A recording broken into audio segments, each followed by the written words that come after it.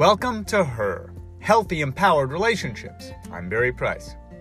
One of the biggest challenges in helping people have healthy, empowered relationships is that in love and emotions and in psychology, so much of what's going on is hidden from us, is in our subconscious, is below the surface of our awareness. That's why we can end up doing things and then saying, why did I do that? Or why do I keep doing that? Or we can be attracted to people that we don't want to be attracted to, or stay with someone that we don't want to stay with. So much that happens in our emotions is illogical. It's not about the rational. But the reason we don't often understand how we can manage our emotional lives is because so much of it is hidden from our view.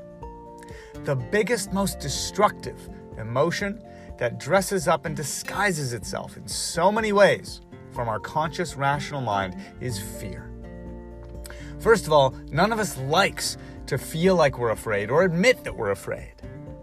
So we can very often not even want to admit to ourselves when some diluted form of fear or subconscious fear is still affecting us. Here are some examples so you can begin to look for and spot the ways that fear can distort the results we get. Because when fear creeps its way into anything to do with a relationship dynamic, whether it's meeting people, starting to date people, or being in a long-term relationship, it always produces a destructive result. When we come from a place of self-love and love of others, and voicing our boundaries as well, then we get great results and we don't have things that we needed to be afraid of. Fear when we're just in that single phase can include, I don't know if I'll ever meet anyone. I might end up alone.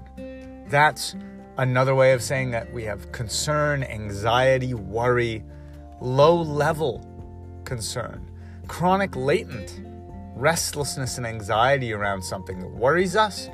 Even if we push it to the back of our mind or down into the sub-basement of our consciousness, is still a form of fear. It's just been diluted. It's not an intense terror.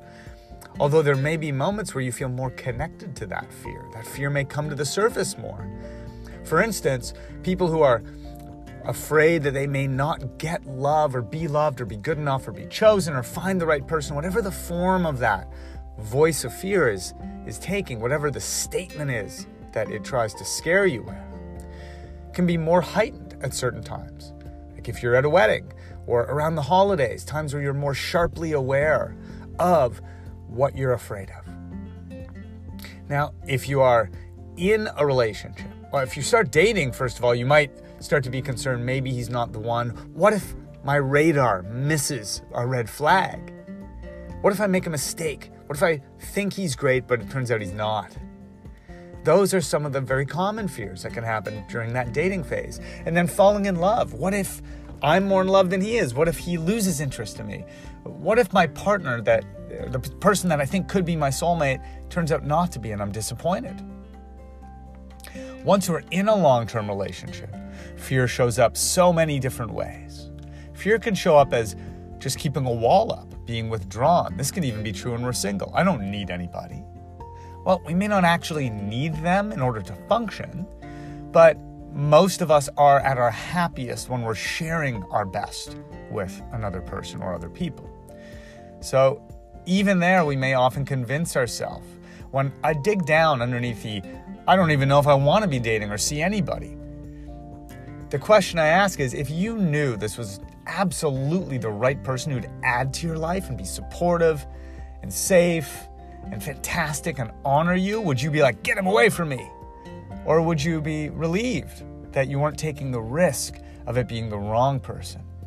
Usually when we're saying, I just want to be with myself, I don't want to even meet people, I don't know that I really want to date, it's usually because we don't want to go through a horrible experience again. We don't want to be disappointed or hurt again. It's usually us saying, I'm not really sure that this will go well, so I'd rather not do it at all because I'm finally doing better. I've paid such a price for bad relationships in the past or disappointments in dating that I'd rather not even do that right now because I feel mostly good. I feel pretty healthy. I've rebuilt myself. But underneath is that concern, that fear of being hurt. So even that I'm just taking time for me, for a little while, that can be absolutely positive self-love based. When we start extending it and using it as an excuse to avoid connecting, meeting, dating, getting into a relationship, then it's usually more us protecting ourselves from our fear of it going badly. Look, we're all normal in the sense that we all have fears. It's whether we let those fears start to rule and run our relationships, or run our relationship by making us avoid one. If you're in a long-term relationship, fear can be wondering whether he's pulling away from you. Does he still love you? It can be feeling like you want to leave or end something, but you don't know if you can do it. You don't know if you still believe in yourself. You don't know who you are. You don't know what you'll do to support yourself, perhaps. Fear can keep us in relationships that no longer serve us.